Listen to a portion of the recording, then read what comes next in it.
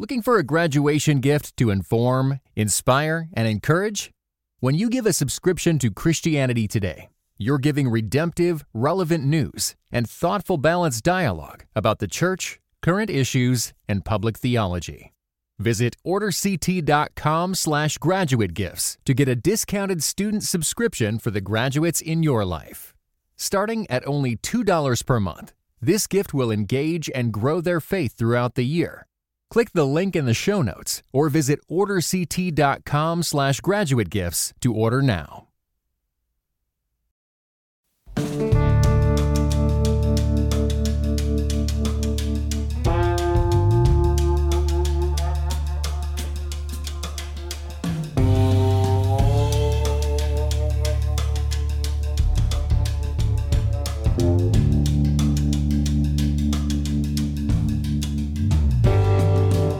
Hello, this is Russell Moore, and you're listening to Christianity Today's Russell Moore Show. I'm the editor-in-chief over at Christianity Today, and this is where we have conversations and questions from a Christian perspective. And so before we get started, be sure to send me your question. Maybe it's about an issue you're grappling with in the Bible.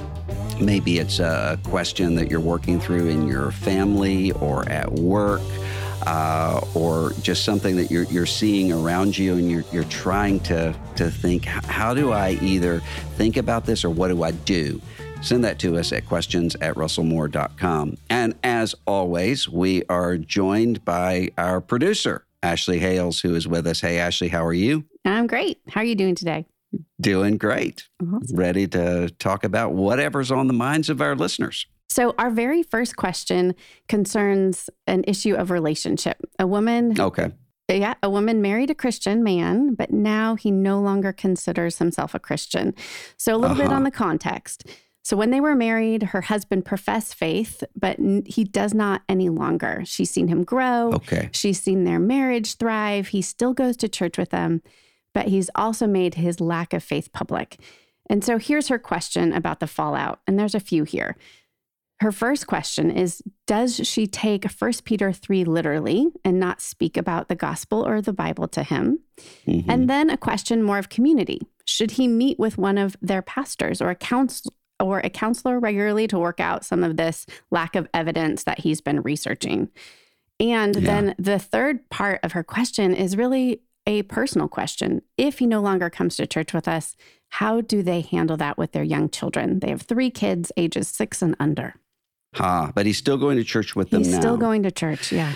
Well, let me take each piece of this. There are a lot of moving parts in this question. The first one, when it comes to 1 Peter 3, of course, listeners, if you're not familiar with that, what she's referring to is the Apostle Peter is writing to women in the churches in the first century who were married to non-Christian, usually literally pagan men, and says, let your conduct be what wins your husband without a word there. Okay, so she's wanting to know, does that mean that she should never bring up anything about Jesus or the gospel with her husband? And no, I do not think it means that, because what the Apostle Peter is dealing with is a situation in which women had no power. In first century Roman Empire, a situation in which a woman would come to her husband about a religious issue would not only be counterproductive, it would put her in danger. Yeah. I think the point that Peter's making that applies directly to you is to love your husband. Let your conduct be in accordance with the gospel, and have patience. So I really don't think, and this would apply to women or men, I don't think that having a sort of belligerent or hectoring kind of pose when it comes to the gospel is the way to go. And I think that's what Peter's talking about here. That's especially true because it sounds like what you're dealing with is a husband who used to profess profess faith in Christ. So he's got an understanding, at least at the cognitive level, of the gospel. And so have some patience. Every conversation does not need to be John 3:16. Love him the way that you loved him before. And, what I would say to you is also, don't assume that this is some permanent state of affairs. I mean, there are. The Apostle Peter, who's writing that to the women in the first century churches, was somebody who himself had at least one huge momentary lapse of faith. Right. And so there are people who can have these times in their lives, and we shouldn't just assume, oh, well, that means he's permanently an atheist now. There may be a lot of things going on in his life, and be patient with him in that, is what I would say. What about the issue with their kids? How does she, as the believing parent, still help in their own formation while maybe, especially if her husband no longer chooses to attend church with them? What does that look like? Well, I think, first of all, I think it's really encouraging and commendable that he is still attending church with them. That tells me that he's concerned about this with the children as much as she is, or at least to some degree. And so I would take that as an encouragement, and I would talk to him. I mean, I'm assuming on the basis of this question that this is not a bad marriage. And so I would talk to him and say, look, how do we handle this with our kids? And it may be that he says, I'm going through this time of questioning my faith, but continue to develop and form the children. It could be that that's what he says. Now, if there are other issues where your husband is belligerent or wanting to ridicule you or something like that, that's a marriage question. But in terms of the children, I would continue. And if they know about this, which they probably do, I mean, kids know a lot more than we think they do about what's going on. I would just say, look, people sometimes have difficult times. Show them some of those examples of Simon Peter sinking down into the water and Jesus pulls him up. But Jesus doesn't give up on people. So I would take that opportunity to don't say anything that would be derogatory or passive-aggressively derogatory about him would be the main thing that I would be worried about. Yeah. And I think so much of what you're saying, too, is really applicable to a lot of folks these days who tend to be kind of stepping away from the church. And so I think, the application, even if you personally, have not had that happen in your own life, the sense of how we operate amongst people who have stepped away from their faith is really so helpful. So thank you for that. Well, yeah, Crystal. and I think the worst thing that we can do is to say to people, okay, when you've come to this point of deconstruction or whatever you want to call it. Okay, this is now your permanent situation. Sometimes what's happening is people are wrestling with, and they're saying, okay, what? Maybe they've seen some things, as a lot of us have, that have shaken them. And so they're saying, how much of this is real and how much is not? I mean, Jesus understands that and it speaks to that. And so having this sense where people feel like once they say, look, I don't even know if I believe in Jesus anymore, that we're just putting them in a completely different permanent category, makes the situation worse. Yeah. Yes. Well, thank you for that. And I think this also kind of leads into our next question, is having to do with some of these issues that are hot topics that the church is trying to figure out how to address. And a listener asks about, what is a person to do when the leadership of a church is unwilling to address cultural topics? And so he writes about his own perspective. He's asking a group of elders at his church to actually have a biblically based discussion formed around some of the issues of the day, including racism, refugees, and the poor. And they denied that request. And so he writes, he says, their reasoning was that such a discussion did not fit with the core values of the church. And he is sure to let you know, Russell, he wasn't looking to turn the pulpit into anything different, but to have a discussion group on the side. So what is he supposed to do with that reality? Yeah. Well, I mean, I think it's hard for me to tell from that question exactly what the stance of this church leadership is, because I can think of a couple different scenarios. I mean, first of all, that I can guarantee you that church is not refusing to speak to quote unquote cultural issues or quote unquote social issues. I guarantee you they are. It's just that they're selecting which ones that they want to talk about and which ones they don't, probably because of whatever the makeup of the congregation is. And so they're kind of leaning into where the congregation agrees and leaning away where the congregation disagrees. So it could be that that's what's going on, that you really do have a congregation that has made the decision, we're going to follow Jesus in the areas where we already agree with him, but we're not going to talk about issues that, I mean, Jesus, the poor, Jesus talks about all the time. Refugees this is a big topic in Scripture. Racism, the entire New Testament is dealing with those issues of the idolatry of the flesh. So those are not extraneous issues. And it might be that you're in a church that is trying to do an end run around the conscience on those things. And if that's the case, then I would really think through whether or not that congregation is a good fit for me. But it might not be that. It might be that instead you have pastors and leaders who don't know how to engage in those conversations, and they're afraid. And in that case, it's working in adoption, orphan care sorts of issues. I've seen this so many times where somebody would come up and say, my pastor doesn't get it.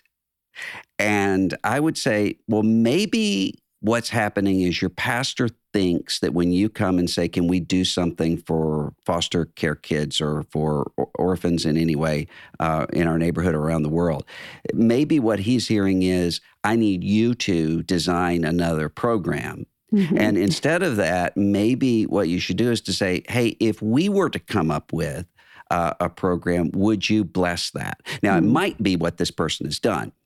Maybe what they've done is to come and say, can we have a small group discussion about how the gospel influences issues of race or refugees or the poor? Maybe they've done that. And the church is saying, we don't want to have those conversations.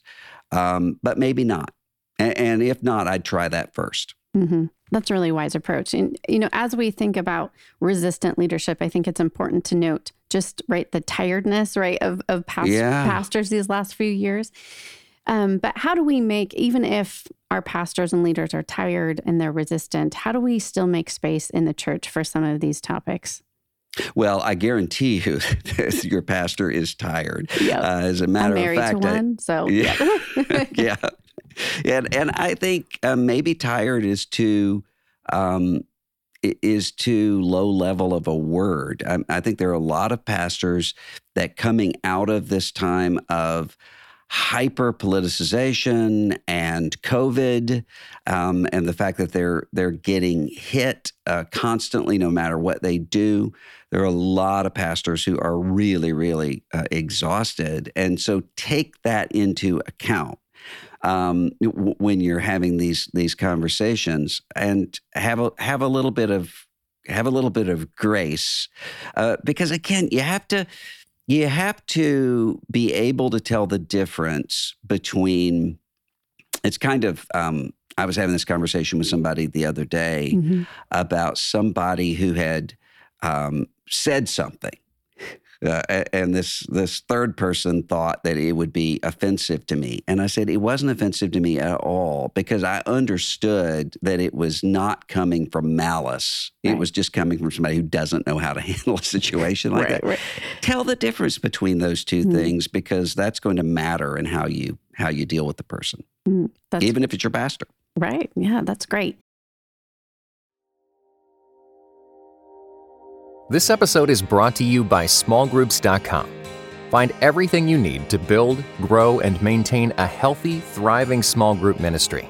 Smallgroups.com equips you to develop your ministry model and train your leaders, to nurture spiritual growth in group members, to troubleshoot typical group problems, and also to avoid common pitfalls. Whatever your role in developing life-changing community, we have resources for you. Visit smallgroups.com today.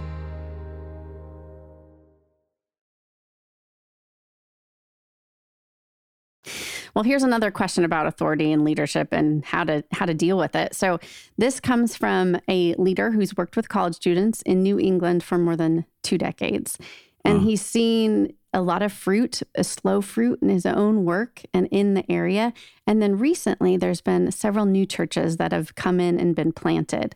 And some people are coming to faith, and there's some great things happening there. And yet, what's happening often in those churches, the culture of those churches, is that there's kind of this unreasonable expectation, so that they tend to be treating second-tier issues as if they were first-tier issues.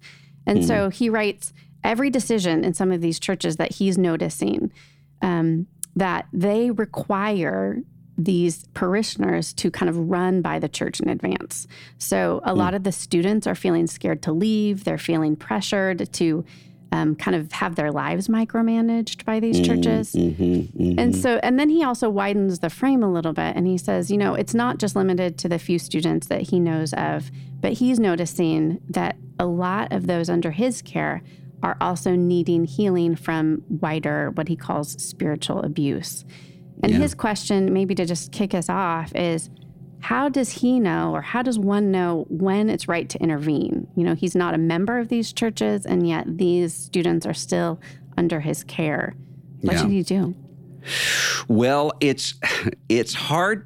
It's hard to know just at face value when someone says, my church is focusing on second-tier issues and micromanaging my life. Because sometimes what people mean by that, I've had situations where what people mean by that is that the church is teaching through the Bible, and they're teaching the imperatives of Scripture in addition to the indicatives, just as the Bible does. So not just who you are in Christ, but what does it look like to walk in Christ. Sometimes that's what people mean.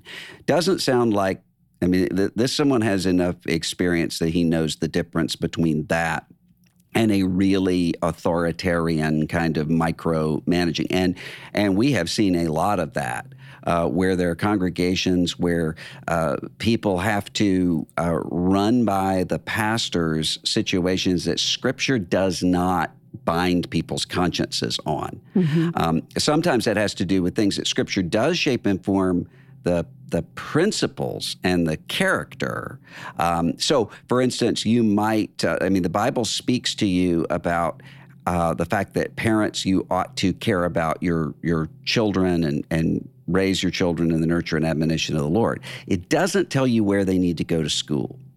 And if you have a church that's speaking with authority where Scripture is not, then that often leads into a kind of authoritarianism. And that's especially true once you're dealing with issues that are Romans 14 sort of, we bear with one another's consciences on those things. Like Paul used the example of eating vegetables or eating meat. So it could be that what you're seeing is a kind of authoritarianism. What I would say to this person, because he or she's a campus minister, been working for a long time in the area, is to first maybe contact these leaders and say, hey, can we have a cup of coffee?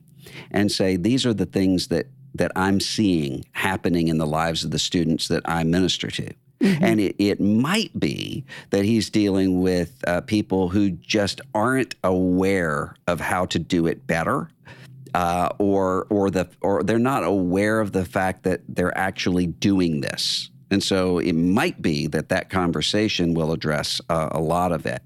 And then with the students, I would just work on teaching them how to differentiate between God's authority and an authority that's less than that, and to try to see whether or not the situation they're in is authoritarian in that way, because it's going to lead to the opposite sort of result. I was just reading this morning the sociologist Christopher Lasch writing about what happens with children in a home that's either authoritarian or that's chaotic and permissive. And what happens is the same thing.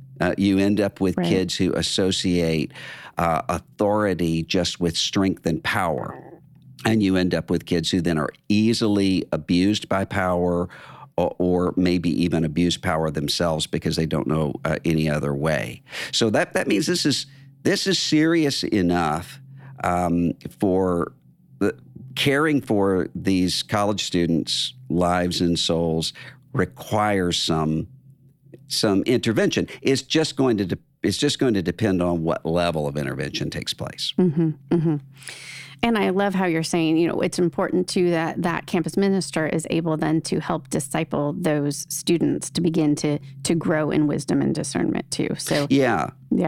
And I'll tell you, Ashley, one of the things that I've noticed, and I've mentioned this here before, but working with a lot of college students over the past several years, I've noticed a shift in that when I first started out in ministry, I was having to say a lot, especially to late high school, early college age students, take seriously holiness.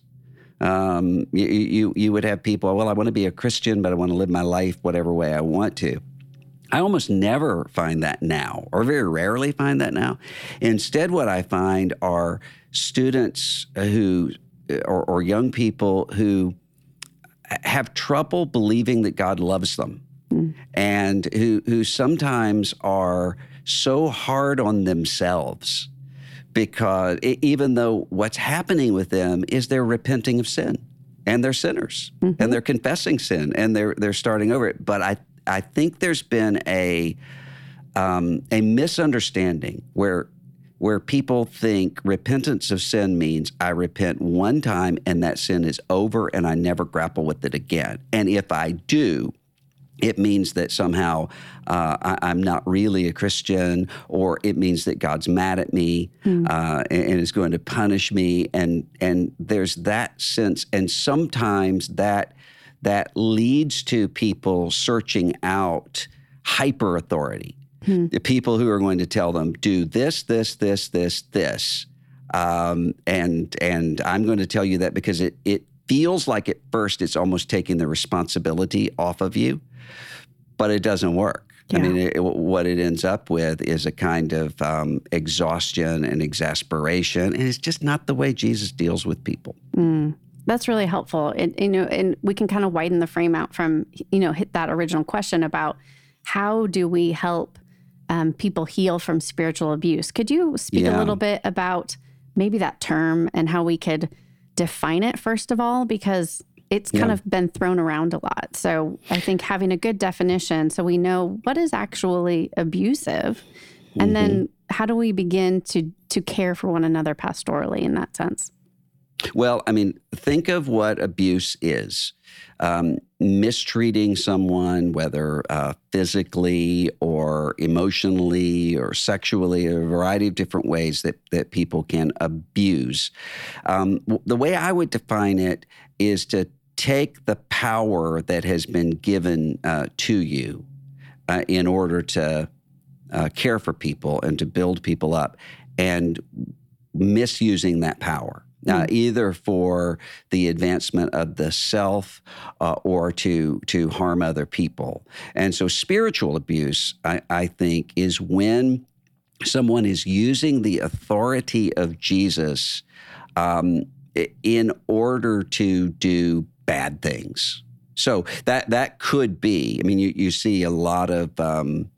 I remember when the Ravi Zacharias report came out, the third-party report, and I mean, there's so much in that that's awful and devastating. Just reading page after page, but the thing that was the most shocking to me is the way that according to the report, that allegedly some of these women that he abused, he would say, Jesus wants you to do this. Think about what's happening with the ministry and so forth. And the reason that was so nauseating to me is because I've seen that happen on a small scale many times, where someone will sexually abuse and say, if you say anything about it, it means that you're harming the witness, you're harming the church, you're doing this, or you're not forgiving if you call for some kind of accountability. I mean, what's happening there is they're using biblical concepts of grace and forgiveness in ways not only that Scripture does not use them, but in a way to harm people and to prey upon people. And so when that is happening, when that abuse, however it's coming to you, is coming with this veneer of spiritual authority, that it's so dangerous because, number one, it can't be questioned, or it feels like it can't be questioned. And secondly, because the way that you receive it is not just whatever abuse and harm you're receiving from that person, but it feels like to you that you're receiving it from God. And that is a really awful sort of situation. So I would say, and I talk to people who are in this situation just about every day. I've been in this situation. I think it's wrong to set a timetable for other people's healing. And so there was a time when somebody who'd been through a really awful situation would say to me, I can't go to church right now. And my response would be, don't neglect the assembling of yourselves together. Make sure that you're still in church. You need to be in church. And in some cases, I would still say that because the person is isolating. And sometimes the person, somebody who's been through a difficult situation, just isolates, and that makes the situation worse. But that's not what's happening with a lot of people. What they're saying is, I'm not at a place where I can be there right now. And have patience with that and understand, even when, if you have somebody who's come into your congregation or into your ministry who's been through some spiritual abuse, it's going to take a while for that person not to be sort of in an adrenal kind of stance. I mean, I know that's the case for me. I've not been through anything compared to what a lot of people have with sexual abuse or something like that. But I've been in a really toxic, bad environment, and I still have nightmares about it every night. And it's been a relatively long time, some people would say, and would say, well, why aren't you over that yet? It takes time to heal. Yeah. Well, I think it's really fascinating that, a lot of these questions, really, you're encouraging us to remember the process, that it takes a long time to grow into the image of Jesus in our everyday lives, but it also, or even just the hopefulness, right? That a spouse comes back to the faith, or that we can actually begin to heal. It's not a one and done sort of thing. It's not. We all want an easy 3-step process. Yep. And that's there was someone I just was reading last night who was talking about, attention and how to reclaim attention in sort of a social media information overload. And he said, there are no maps here, only compasses. Yeah. And there are some things that the Bible gives us maps for. You do this, but there are a lot of things that Scripture gives us a compass. It says, walk in this direction Yeah. And the Spirit is going to be walking with you and working within you, and be patient and let the Spirit work. Well, thank you for that encouragement. It's been a real joy to chat about some of these listener questions. Thank you for bringing your wisdom, Dr. Moore. Well, welcome aboard, Yeah. Ashley. I'm really excited for the days to come here on the Russell Moore Show. And I would just like to say to all of you, if you benefited from anything in this show, or you think somebody else would, send it to them. Be sure to subscribe wherever you listen to podcasts, and it really helps us if you leave a review.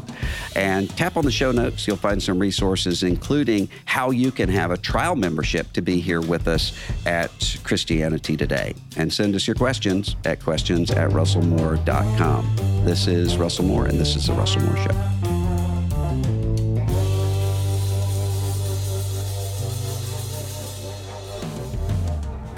The Russell Moore Show is a production of Christianity Today.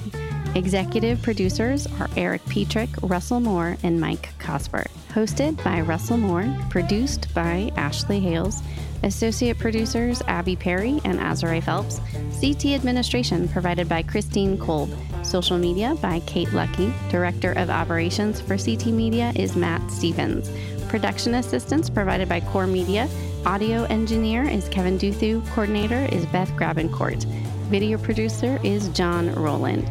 The theme song for The Russell Moore Show is Dusty Delta Day by Lennon Hutton.